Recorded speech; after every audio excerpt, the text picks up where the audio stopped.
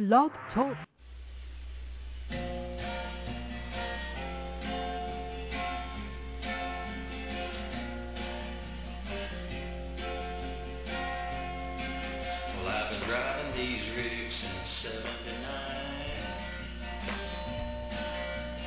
Never got a ticket, never crossed the line. Dinner's on the table, but it'll just have to wait.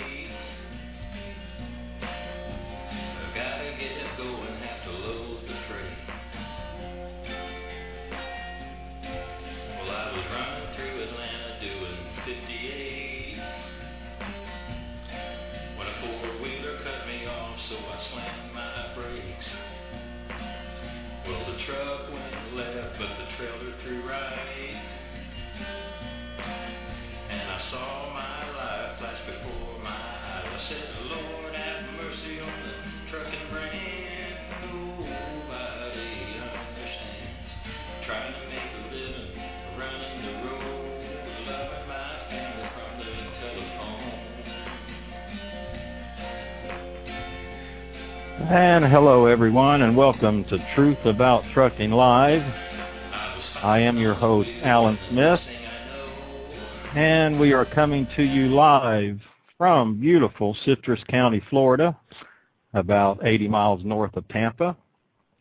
And I want to thank you for spending a little bit of your time with us today. I really appreciate it.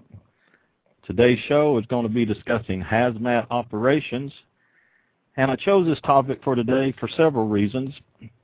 I receive a lot of emails from students and new drivers concerning the transporting of hazardous material and if there's better opportunities within this field than, let's say, pulling dry freight, flatbed, or whatever. And I found through corresponding with many of them that there's a great number of drivers that really look at hazmat as just another commodity to get on down the road, so to speak, and it got me to thinking about the possibility of complacency that could exist with some drivers when hauling hazmat.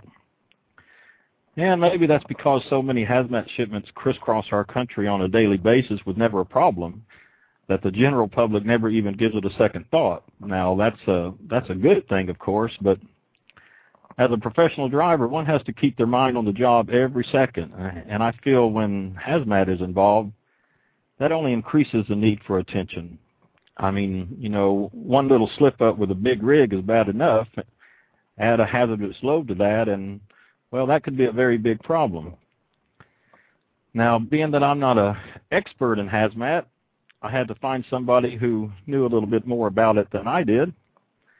And I'm very pleased to have with me today Barry Szczucki, who has been involved with trucking and hazmat for a great number of years, and specifically petroleum products such as gasoline and diesel and that sort of thing. And he's responsible for the movement of millions of gallons of gasoline and diesel per year throughout Florida. And I was actually able to get him to sit still for 30 or 40 minutes or so to help me out here. So, Barry, I know you're a busy guy. I really appreciate you taking the time out of your schedule to be here today on Truth About Trucking Live. Thanks for being here. Thank you, Alan. I don't know if I deserve all the accolades, but I'm going to do my best not to disappoint. I had the day off, and it's just a pleasure talking to you. Well, I just appreciate you taking the time out. And now you realize, of course, that you are the very first guest on our very first show, so I know you have to feel really honored, right? Absolutely. My head's swelling by the minute. I'm not sure if I'm going to be able to get my hard hat on tomorrow, but I am honored. Yeah, now you've been in the hazmat with this gasoline stuff for, well, how many years? Just tell us a little bit about that. I started hauling gasoline in 1994, so what the heck's that, about 14 years now. Previous to that, I hauled general freight and a bunch of other things. Been driving truck since I got out of high school, which was more years ago than I can remember, and had some hazmat, mixed loads with this skid of that was a city driver, and always wanted to do tanker work, and switched over to that, and been doing that ever since. Probably going to do it the rest of my days. Well, now you're with a pretty good company, Pipeline Transportation. Now they're headquartered out of Jacksonville, right? Yeah, they're headquartered out of Jacksonville. work out of a satellite operation in Ocala, Florida. And yeah, they're a good company. I'm on my third company. I'm like every other driver out there. You shop around, and I found a place I'm happy and have pretty good. Got the AC blowing in my face most of the day because you know how hot it gets down here, and I'm happy. Well, what I found to be interesting through prepping for this show is that many people believe that the hazmat rules for the trucking industry is completely different from the rules pertaining to other industries like ship and air and railway, but that's not really the case, is it? Actually, hazmat rules for trucking and other industries are basically very much the same. In the United States, there's around 30 million employees who are exposed to hazmat daily, in their workplaces, and they're covered by the OSHA safety requirements. And in addition, people directly involved in transportation, like us, fall under CFR 49 requirements as well. But pretty much anyone who handles hazmat needs to know how to deal with it. Yeah, I'm sure they have little variations, simply like air. I mean, I have my pilot license. I fly the little airplanes, and so I would assume there'd be few little extra things in there, like how the hazmat material relates to changes in altitude and changes in oxygen. But other than that, I mean, as a general rule, mostly it's really pretty much basically the same. I was kind of surprised to find that out myself. But if you remember back on May 11th, 1996, the horrible tragedy of Value Jet Flight 592 with, I believe, 110 people on board went down in the Florida Everglades, and the news that got spread around was that it was a faulty aircraft and airlines and that kind of thing. You recall that? Yeah, I do. I remember when that one went down. Well, I want you to listen to an audio clip here, and after it's done, I'll get your reaction. And first, I want to give my special thanks to Mr. James Powell, who's president of Transportation Development Group, and also runs logisticstraining.com for his assistance in helping me locate this clip. But in fact, you'll actually hear Mr. Powell on the clip. He kind of lays the foundation for it, but we'll give it a listen to here. Then I'll get right back with you. Hi, this is Jim Powell from Transportation Development Group and logisticstraining.com. The tape you are about to hear is a brief exchange of radio calls between the flight crew of Value Jet 592 and air traffic controllers at Miami International Airport. It was only a matter of minutes from the first distress call and Miami controllers' attempt to vector them back to the airport that the aircraft was lost. Contrary to what you may have heard in the media, the crash had nothing to do with being a cut-rate carrier, and everything to do with the shipper who was not trained in shipping hazmat. My thanks go out to Special Agent Tony Tepedino of the FAA in Honolulu, who's a frequent guest speaker at our classes. He often reads the transcript of the cockpit voice recorder to the class. That transcript is also included here. Critter 592, contact Miami Center on 13245 song. Critter 592, contact Miami Center 13245. 592 needs an immediate return to Miami. Critter 592, roger, turn left heading 270, descend and maintain 7,000. 270, 7,592. What kind of problem are you having? Smoke in the cabin. Roger. Critter 592, when able, turn left heading 250, descend and maintain 5,000. 250, 7,000. Winco 49. Winco 49. Yeah, Critter 592 is coming back to Miami. He's got an emergency. Eagle 703 wants 12,000 as a final. I think it's Jeff. We need a closest available. 703. Critter 592, they're going to be standing by for you. You can plan where you want to when able, direct to Dolphin now. Critter 592, turn left heading 140. 960. Critter 592, keep the turnaround heading 120. 1462, we're passing 2 for 5. American 1462, roger. Critter 592, contact Miami approach on Christians. No, you just keep my frequency. American 960, turn left heading 270, join a Winco transition. Heading 270 to join the Wingo transition, American 960. Eagle 703, contact Miami Center now on 132.45. Critter 592, you can turn left heading 100 and join the runway 12 localizer at Miami. Critter 592, descend and maintain 3,000. Critter 592, Opelika Airport's about 12 o'clock at 15 miles.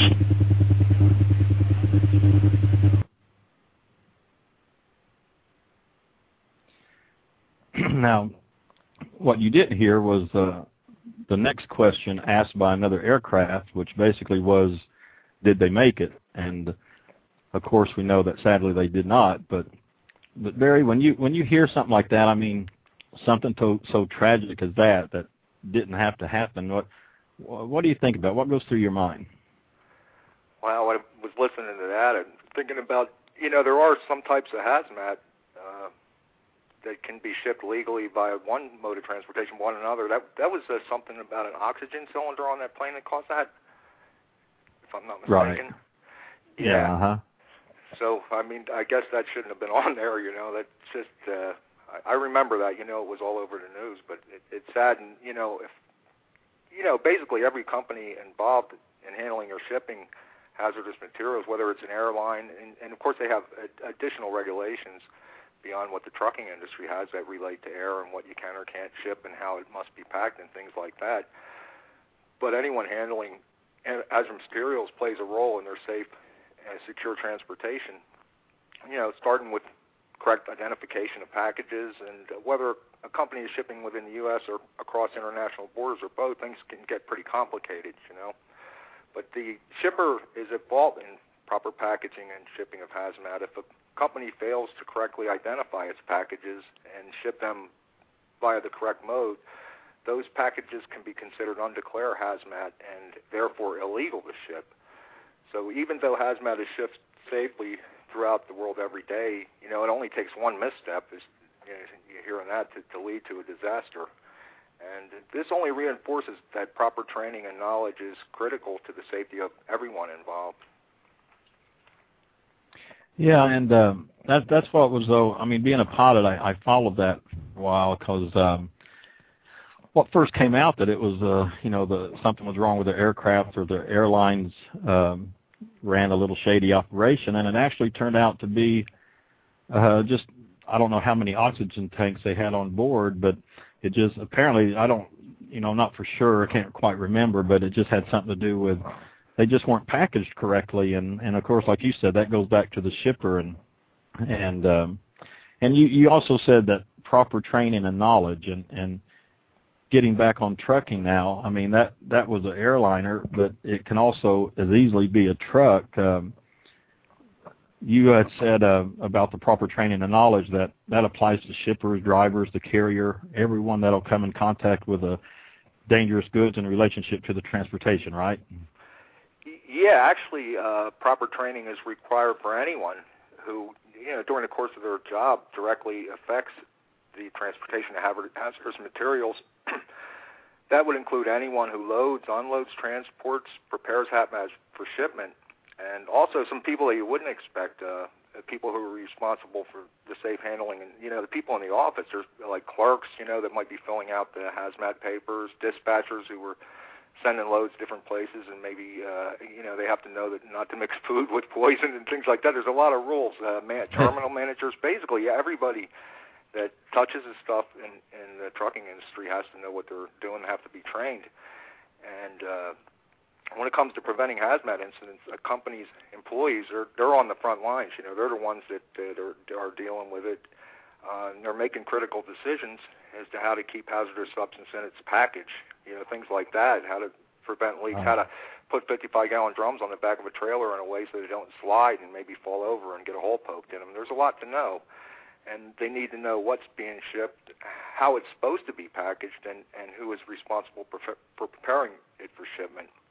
And if they don't, and a mistake is made due to lack of training, that results in a hazmat incident, and the company could be held liable for potentially devastating consequences, including, harm to people, property, or their environment, and just to say the least, a huge sum of money to fix the problem, Oh yeah, I would imagine, and for our listeners out there, if you'd like to call in and be a part of the show, you can do that by calling 347-826-9170. And if you're at your PC listening to us, logged into your account, just click on the button that reads "Click to Talk," and that will get you in also. And by using the "Click to Talk" button, it will be a free call, no charges whatsoever. And yeah, so that's one thing that gets me about. I mean, there's so many different types of hazmat, and rules and regulations can be so confusing sometimes. So what are some of the misconceptions that you've come across that drivers and owner-operators have had concerning hazmat rules and compliances? Well, I've met some drivers who don't think they need to be trained and certified if they have under 1,000 pounds of hazmat, but that's not true. You know, they do need training to the level, up to the level that, you know, their job requires. You know, it's a little bit open-ended, but, you know, they need enough training to deal with any particular substance you're going to be handling. And a lot of drivers believe that because they have the hazmat endorsement on a CDL that that's the end of it. But actually the DOT regulations require that, you know, you receive additional training in addition to the CDL, appropriate with the job responsibilities. And that training must be updated every 3 years. Also, I know some owner-operators I meet are not aware, but they have to actually, even though it's only one truck, you know, they have to create a written hazmat security plan if they haul an item requiring placards, you know. And it could be something simple, you know, they could just print it out on their word processor, but they have to have it, and, you know, they're liable for a fine. And a lot of owner-operators just don't know that. They throw the placards on, and no one ever told them, and, you know, the rules get pretty intense there. You mean the owner-operator themselves are supposed to have their own written hazmat security plan? Yeah. They're actually required to have a written plan that includes an assessment, you know, of the possible transportation security threats and, you know, measures to address the threats. You know, so it could be simple stuff like, you know, keeping an eye on a hazmat load when you're at a truck stop, staying on route, having people who know when you're supposed to be at a place. You know, the big companies now, when they have hazmat loads, they have the GPS, so they know their truck's where it's at and that it's on route and nothing's going wrong. But it'd be a good idea for an owner-operator. You know, with 9/11 and you know, the security threat that's come over the last 7 years, you know, they're getting a lot more strict on all that stuff. Oh yeah, imagine. And well, I didn't know they had to have that. Yeah, you're not an owner-operator anymore. Yeah, I didn't know. Well, yeah, I learned something. I had no idea. I wonder. Oh, that's interesting. Okay. Yeah, well, that's why we got you on the show here today, Alan, to educate you. Well, yeah, that's why I have you on the show. I don't know if I just loosen it up a little, Alan. Don't mind me there in the beginning. I've never been on talk radio before, you know, but just like, that's fine. It's just like a phone call. Oh yeah, we're just chatting, and well, see, that's just a few misconceptions. Now, there is one more. Now, yeah, go ahead. Yeah, I'm sorry. Well, there was one more I wanted to touch on, and sometimes drivers, and I don't know if you've ever, especially city freight drivers, you know, they're hooking up the loads that they didn't load, and you know, they're going to go out and deliver it, and you know, they don't know what they got on the truck. They might know there's hazmat somewhere in the load, but you know, the driver is responsible for any problems with that load. So if he gets pulled over and there's a 55-gallon drum that could slide or something like that, you know, they actually require in a situation like that you nail boards to the floor of the truck so that it's impossible for the thing to move. Stuff like that I've seen drivers get in trouble for, and they didn't even load the truck. But when a guy hooks up, you want to really make sure that you know what it is that you got on the truck. I mean, you could see the hazmat. They usually put little red tags on them. But, I mean, it could be something as simple as a pallet of hairspray qualifies as hazmat if there's enough of it. Or, you know, you might have a canister of poison gas on there, you know. I've had both. And, boy, you know, you want to know which it is before you leave the loading dock. So I really suggest any driver who is hauling hazmat to pop that door open, look, and read your paperwork and make sure. Can I tell you a little story? Yeah, go ahead. Yeah, well, I knew a driver. He left the terminal with a mixed load, and he pulled up to a red light, and a car beeped their horns, and they said, "You got something leaking out of the back of your truck." And the driver pulled into a strip mall, and he got out of the truck, and he looked at the back door, and there was liquid just pouring out of the thing onto the ground, and he panicked. He called 911. The hazmat team came out, the fire engines. I mean, they're going to evacuate the strip mall. They had no idea. Well, eventually, they were reacting the way they had to. They didn't know what they were dealing with, and so they had to be safe rather than sorry. So eventually they asked him for his paperwork, and he handed it to him, and it turns out what was leaking out of the back of the truck was dish soap. And well, better safe than sorry, though. Better safe. Yeah, the fire company. Well, anyway, what was a couple of 5-gallon pails had fallen off top of a pallet, and they hit the deck, and you know what happened? The lid came off, and it looked bad. And it turns out up in the nose of the trailer, he actually had spray paint. So he had a big pallet of spray paint, which qualifies as flammable. So he was carrying a flammable placard. So the reason I'm telling that story is if he knew what he had on there, he would know the only thing that was hazardous was spray paint. And I don't know what that cost that company. Thousands, I'm sure, Oh, I imagine. Yeah, because, see, that goes back to what,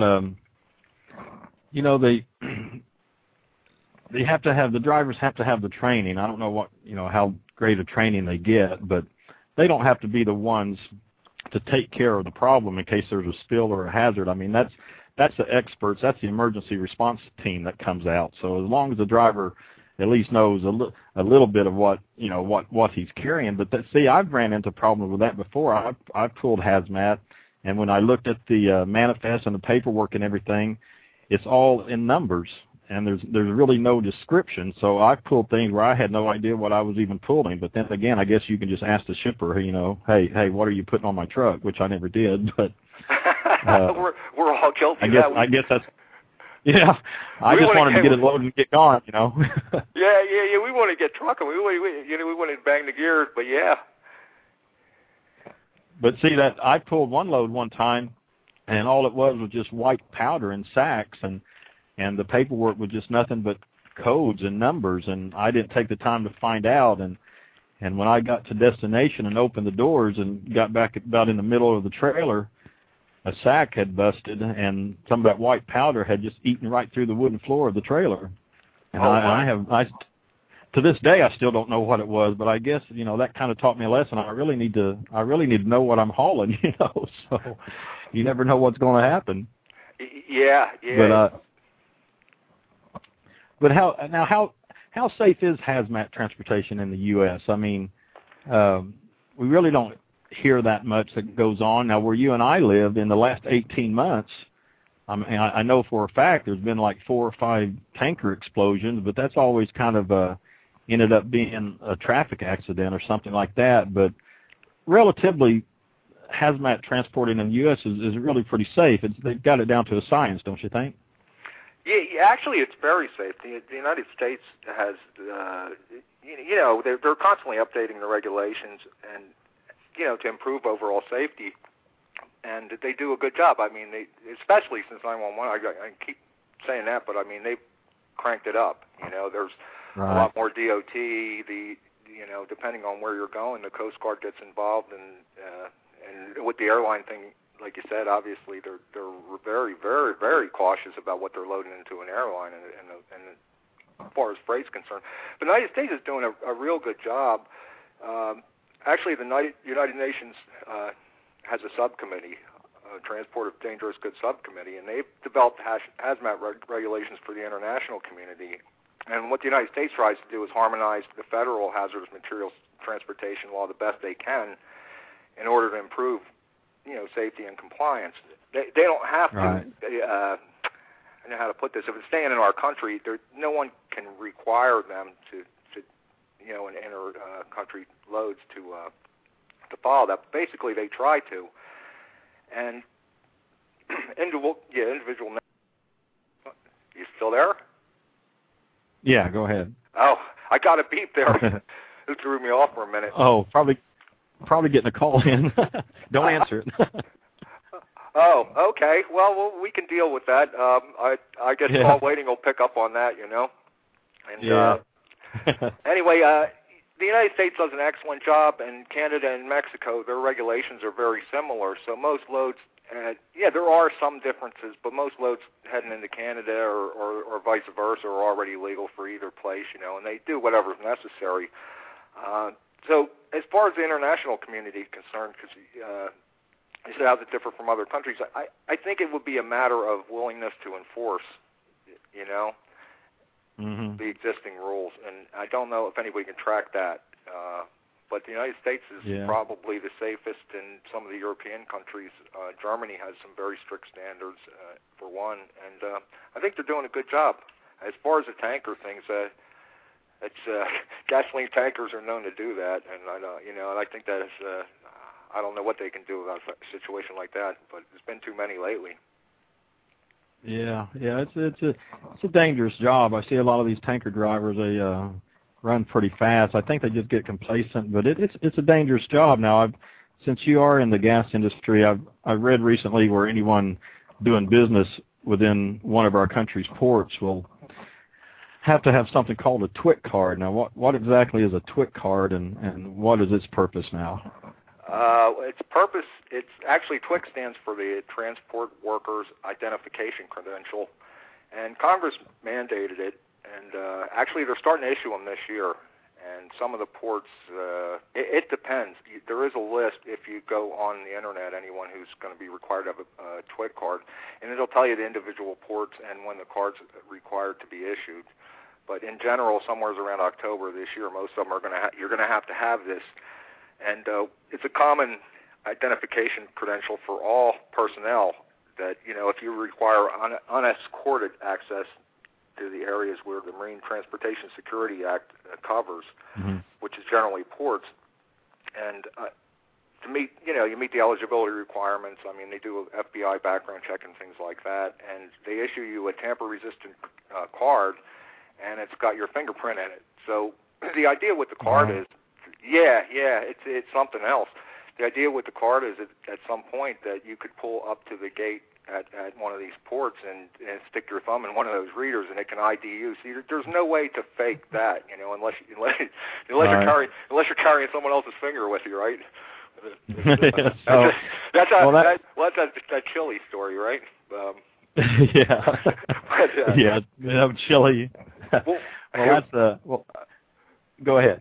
Well, anyway, for right now, what they're going to do is, and I want to suggest that it took 10 weeks to get my card, and other people got it in 3, so anyone that's out there that's going to need this thing, you really want to be handling it sooner than later.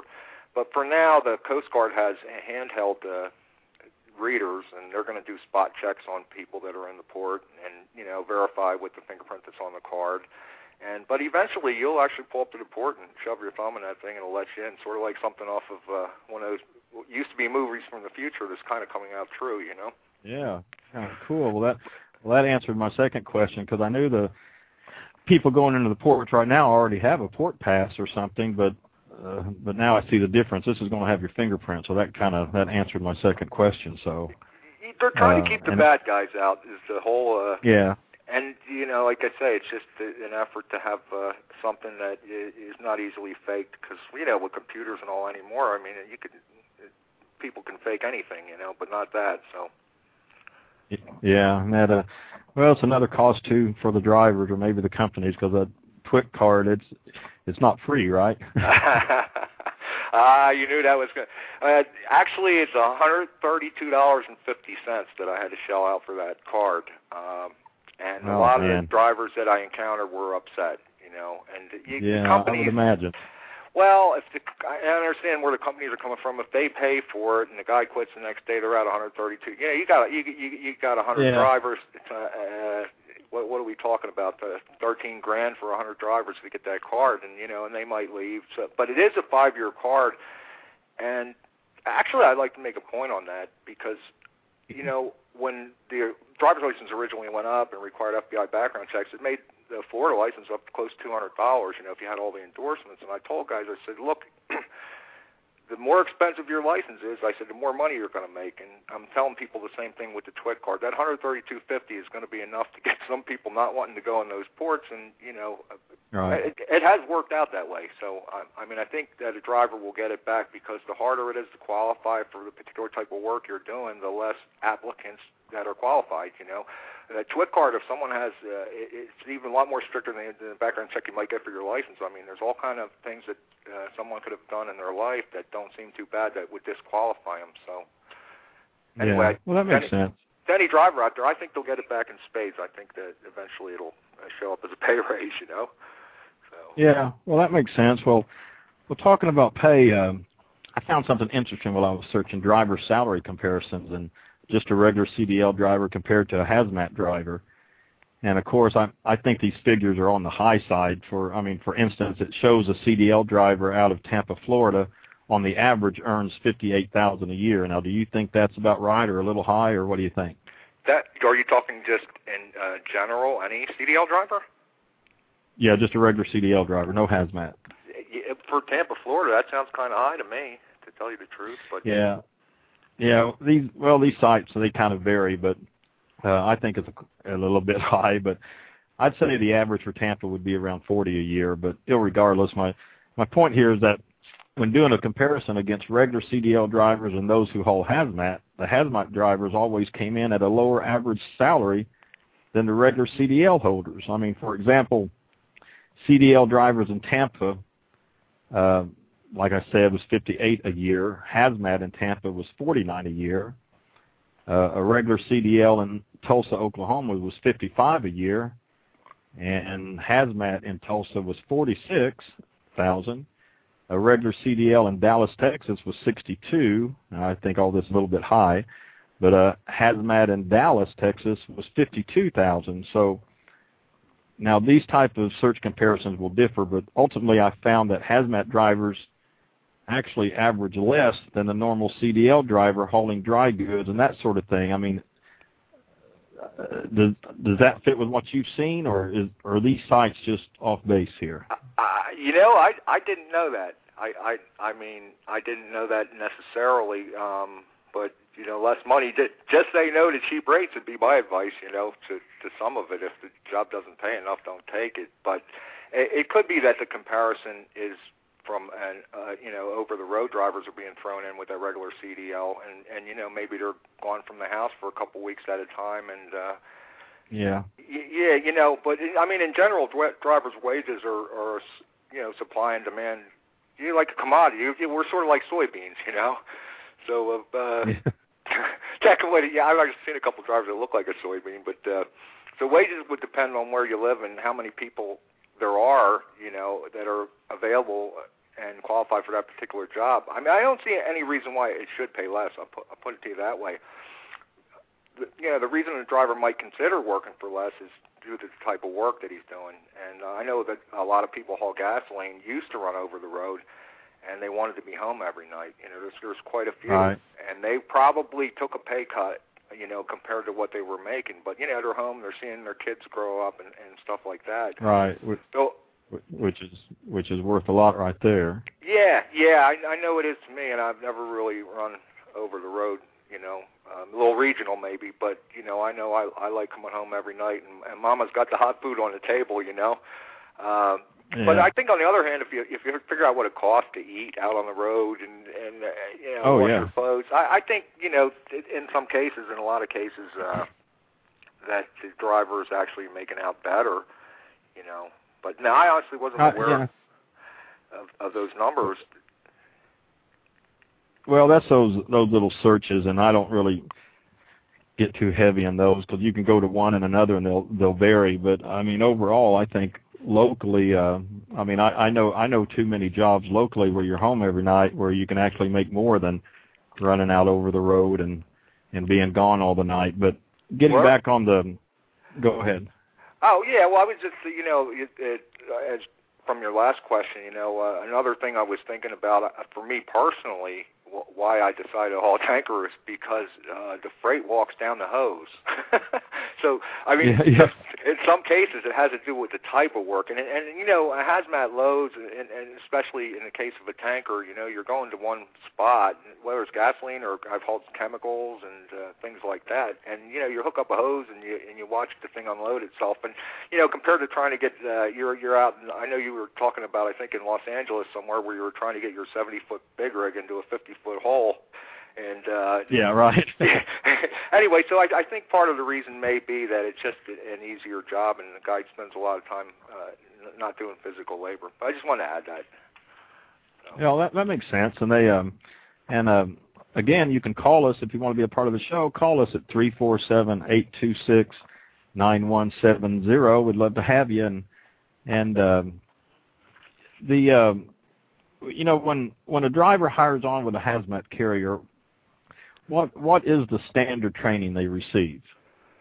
The standard training that they generally is called the HM126 or HM181. They've revised that a little bit lately because of this. In addition to what they were already being trained with, their security issues. You know, with maybe someone wanting to hijack your truck or anything. But the training has to satisfy Title 49 CFR Part 172.704 Subpart H. How about that? Wow, okay. That was impressive. I wrote that down. I said, I'm going to lay this one on Alan. You know, a little bit like Greek philosophy, isn't it? Yeah, that was all right. Yeah. I think Plato works for the. I read, what was that called? Plato's Republic. I read years ago. I don't know why, but I think he's working for the federal government. He wrote the emergency response guidebook in a lot of cases. But in general, you know, it's got to fulfill the requirements of what I just told you, CFR 49, and they don't actually have. It's kind of a strange deal, but they don't have to hire a company to do it. They can do it in-house, and you know, the bottom line with the training is that it has to fulfill the obligations that the federal government wants. Things like that you do a review of the requirements of the DOT regulations, you know, relative to what you're transporting. The driver review basic safety elements, including, you know, how to recognize and identify hazardous materials, you know, and the DOT lays that out, and, you know, communicate the hazard, review the basic operations required for handling emergencies. You know, what do you do if there's a problem, and demonstrate some basic functions. You probably remember from your own HazMat training, you know, they ask you a few questions about, you know, shipping labels, placards, and what's applicable, how to use the emergency response guidebook, which in the case of that powder that you had that was on the floor of that trailer that was melting through the floor, that about all you could have done. You might have wanted to have a copy of this emergency response guidebook, and you can look it up. Yeah, well, you know what? Let me tell you something. If we're on this, there is an 800 line that the federal government has for hazmat. Were you aware of that? And you can ask a question. Oh, really? Yeah. Did you want me to give out that number? You have it? Yeah. I got that number. Yeah, and it's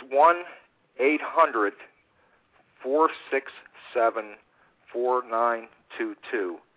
And they're open 9 to 5 Eastern time. And, you know, if a driver has a question, like you got that powder like you had and you need to know, hey, what do I do? You can call that hotline, and, you know, there's somebody there that's trained in hazmat will answer your question for you. So well, let's hope it happens between 9 and 5.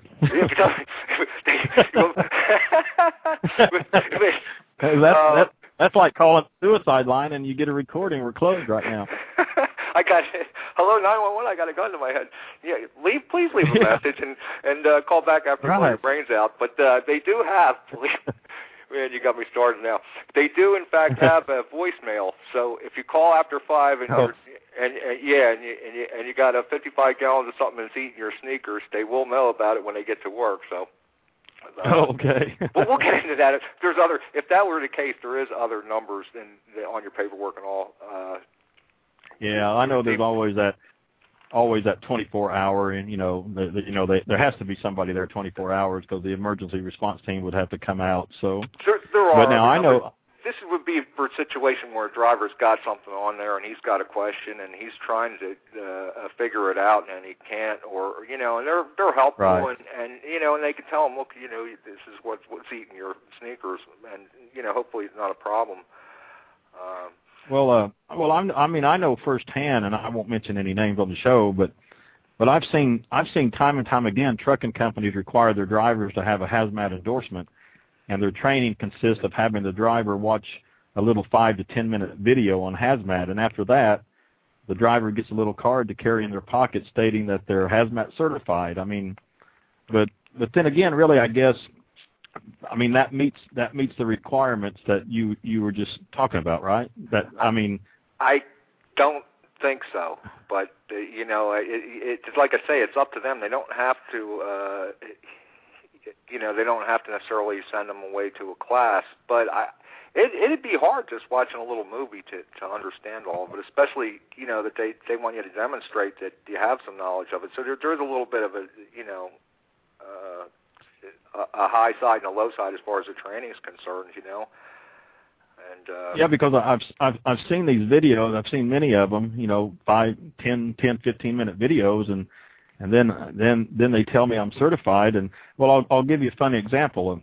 A company I worked for over in Ocala for a short time required their drivers to do the unloading of the trailer, which the driver had to use a forklift. But before you could do that, new regulation states that a driver has to be certified to operate various forklift equipment and so forth. And well, it'd been 25 years since I'd operated a forklift, so the dispatcher he said to me, "You can drive a forklift, right?" And I said, "Well, I can figure it out." And so he filled out some little certification card and handed it to me and said, "Here, you're certified." Well, the first time I hopped on one of those big forklifts at a warehouse down in Tampa, I had to ask somebody how to even start the thing. And here's the kicker. I was unloading a shipment of hazmat. So, oh, man. I know a lot of things like this goes on, and I just don't think it's right. But maybe that little video is all that's required, and because really, like I said earlier, the driver isn't there to handle the situation. He's just there to know what to do. To secure the area, to keep people away, and until the real experts, the hazmat response team shows up. That's all I can figure out anyway. Yeah, it's it would be a lot better if they all went. But my current employer, I spent 4 hours easy online doing an online course for their safety training. And it was pretty intense. And I've studied pipeline transportation. They're a good company. They actually have an excellent safety record. Probably the best in the business. Yeah, they're real picky. They're real picky, and they do it right. And I think most companies do, but unfortunately, I guess there's still a few out there showing videos. But if they get caught not having the proper training, they're in a heap of trouble. So. Yeah, well, I know there's big fines too. Let's say, getting back to your industry, the petroleum products, if a driver were to have a major spill, like thousands of gallons of gas, diesel, whatever, spill from the tanker, give us a rundown on the emergency procedures that drivers is supposed to follow. Well, if you're talking thousands of gallons of gas, run. In some cases,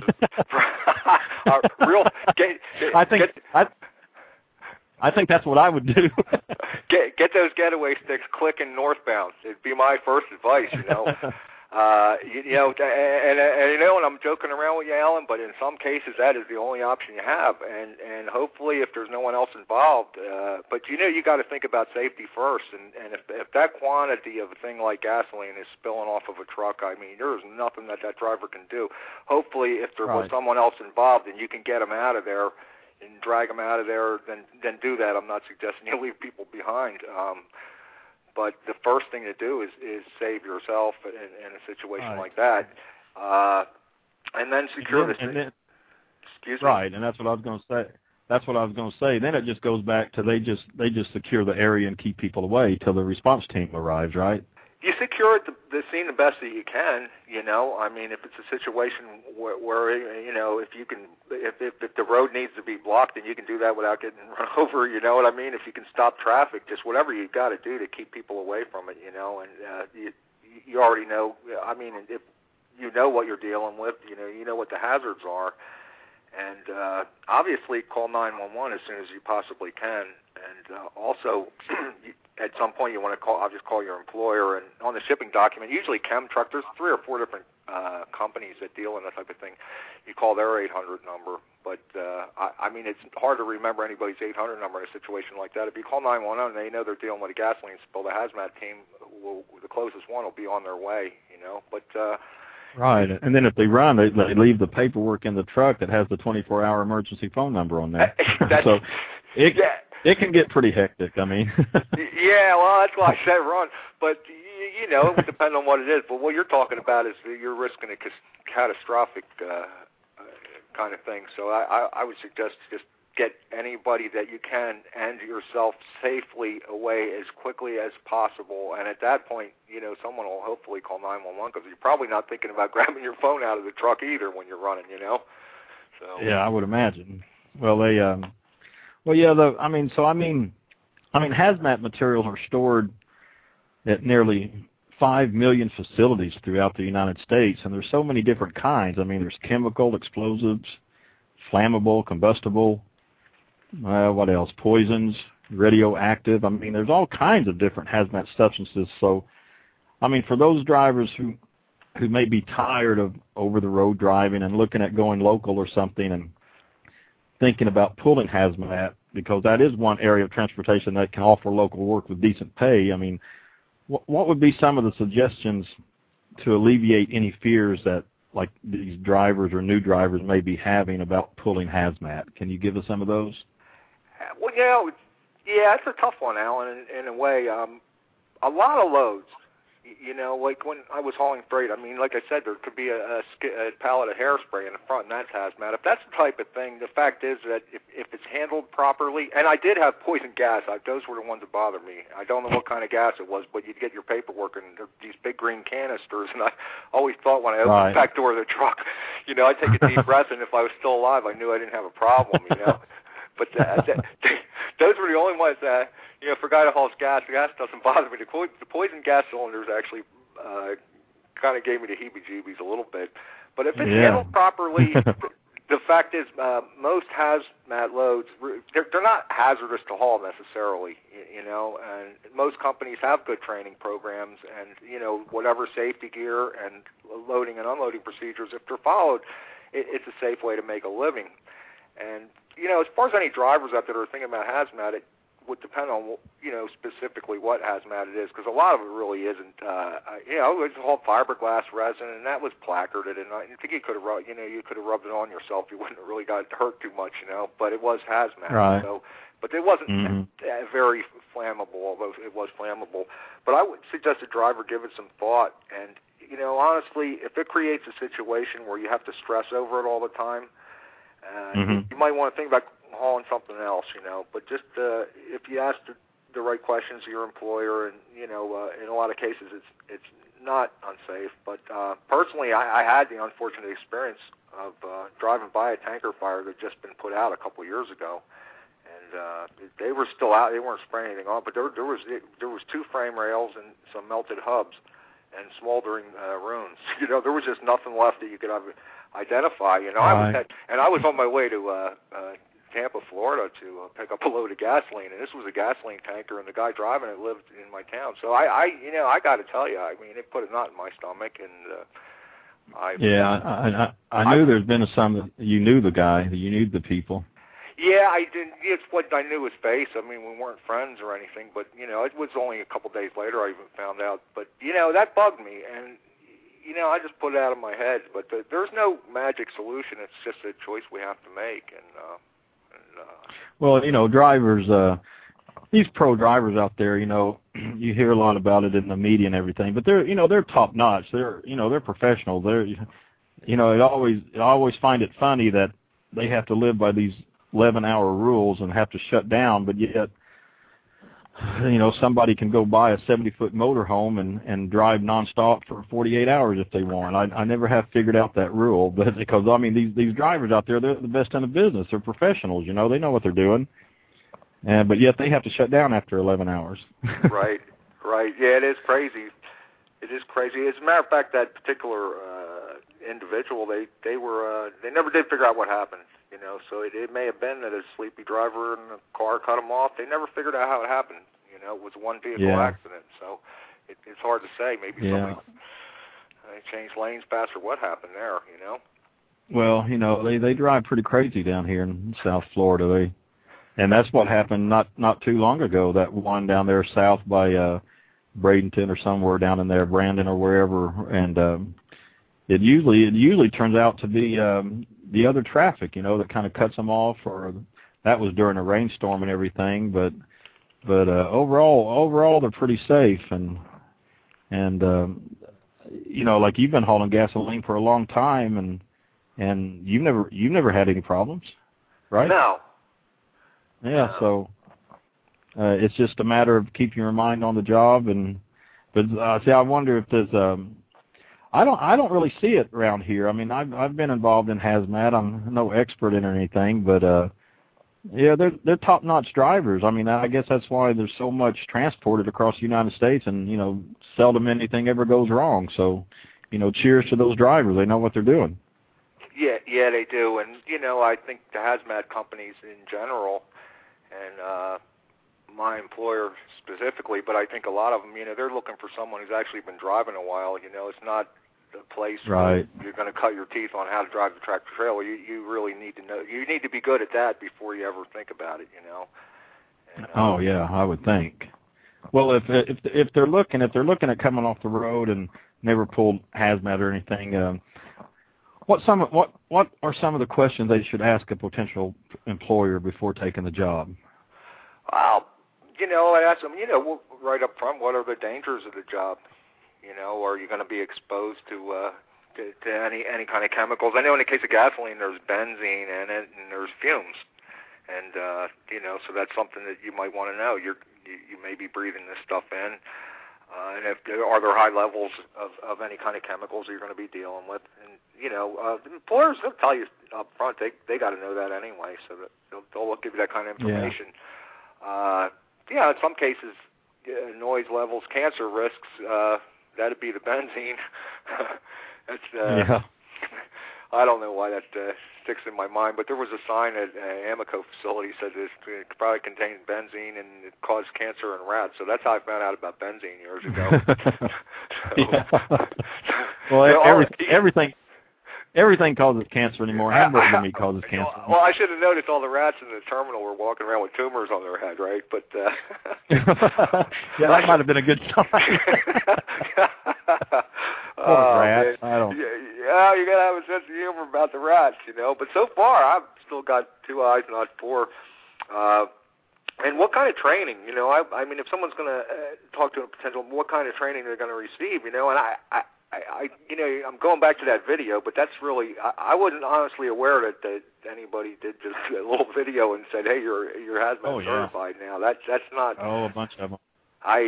Well, I guess I haven't been around enough. The companies I've worked for have all, going back into I was an owner operator back in the 80s, and, hazmat wasn't as big of an issue back then, nearly like it is now, but every company that I've worked for since 1989 has had thorough hazmat training, so I guess I've been picking the good ones, huh? Yeah. I guess so. And, you might want to ask them, do they have safety meetings? And, so that if you have a concern safety-wise, a lot of times the drivers will see stuff that the management can't possibly see. And, if you talk to them, and, you might want to know if they have safety meetings so that you can voice your opinion. And a lot of companies will work with you and make the job safer if there's a way they can do that. You'd want to know about safety gear. Will they provide it? And will they train you on how to use it? Currently I'm wearing hard hat goggles, flame-proof clothing and all, and the company's supplying all that because it'd be kind of expensive. Want to know, if you're going to be trained for emergency procedures, what to do, which if you're hauling hazmat, that definitely you want to know. You want to know how to run, right? Right. How fast how can fast? you run? Yeah. But yeah, you want to know, where the fire extinguishers, things like that, first aid kits, anything, that might be relevant to if you did have a problem. I know in my case, it's kind of off topic here a little bit, but I got gasoline shot. I was out in an orange orchard and I was unhooking, and the gas sprayed in my eyes. I couldn't see. So I felt my way. It was pretty scary. There was no spill or anything, just talking like a couple of tablespoons full. But I had some water in the cab, and I doused my eyes, and I could see again. But some of the safety stuff. But if someone told me wearing goggles was a good idea, that wouldn't have happened. So training matters. And what do you do if you get hurt? What kind of services are available to you there? And what are your health and safety responsibilities? In a lot of cases, the driver could get hurt because he, doesn't know the rules or doesn't follow them. So, you got to cooperate with the employers with their rules and training and do everything right, and put the goggles on. Right. Another question I ask is who to if you have a health or safety question, who do you ask? And, the first thing would be the employer, but you can always call OSHA. And they have an 800 number. I mean, if you have a question about anything on the job, you want the 800 number? Yeah. Actually, I got me some 800 numbers here. It's 1-800-321-6742. Okay, 1-800-321-6742, and that's straight to OSHA. That's straight to OSHA, yeah. And I don't have OSHA's hours. Well, I'm going to say 9 to 5 Eastern Standard Time, so that's probably about. Okay. But they can answer any question, and I give the federal government credit. They have taken the time to train people and have them available to help out. So that's if there's a chemical that you're maybe exposed to hauling, they can answer a lot of questions about the dangers associated with it. If that's an issue with whether or not you want to take a job with any given company, So. Right. Okay. Well, we're just about out of time. It's been really a pleasure talking to you. You gave some great information, and I really appreciate you taking the time to be with us today. Had a lot of fun along the way too. It was enjoyable. Hope we can do it again soon. Yeah. Well, thanks for having me on, Alan. That hour went by quick. Yeah, it did. It goes by fast when you're having fun, but must have been having fun. Well, thanks again, and if you are a driver, new or experienced, and thinking about hauling hazmat, but have some questions or concerns, you can email me at alan@truthabouttrucking.com, and I'll forward your question to Mr. Szczucki, and when he answers it, I'll send it right back to you. So, and again, my special thanks to Mr. Jim Powell of logisticstraining.com for his help and preparation for this show. I really appreciate it, and be sure to catch our next live broadcast scheduled for August 16th, next Saturday at 4 p.m. Eastern Standard Time, when Dr. Joseph Neshawat of Memphis, Tennessee will be our guest, and you can ask the doctor any question you may have concerning a health issue that many drivers face, and be sure to bookmark us and add us to your favorites. We appreciate it. And Barry, thanks again. Thanks for being here. I really do thank you. Thank you for having me, Alan. It's been an absolute pleasure. And so, until then, for Truth About Trucking Live, this is Alan Smith. Drive safe, and thanks for listening.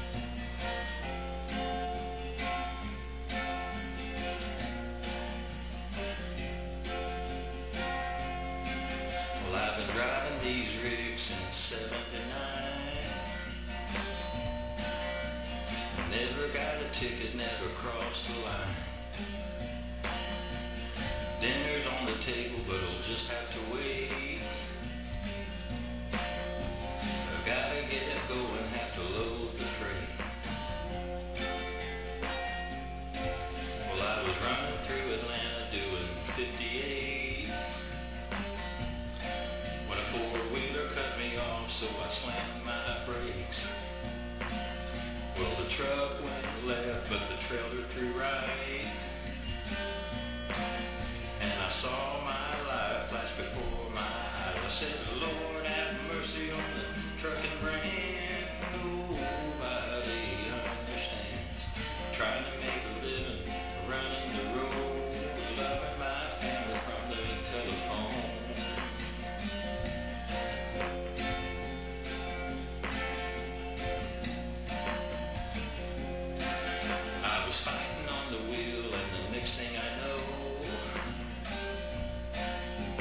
hit the sidewall and over the top I go.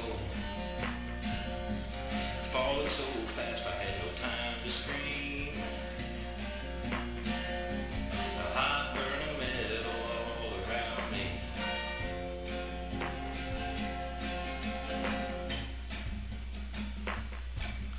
Oh, I lay there for a minute, little out of my head, not knowing if I was alive or dead. Highway patrol said, let me give you a hand. Then he laughed and said, son, I've been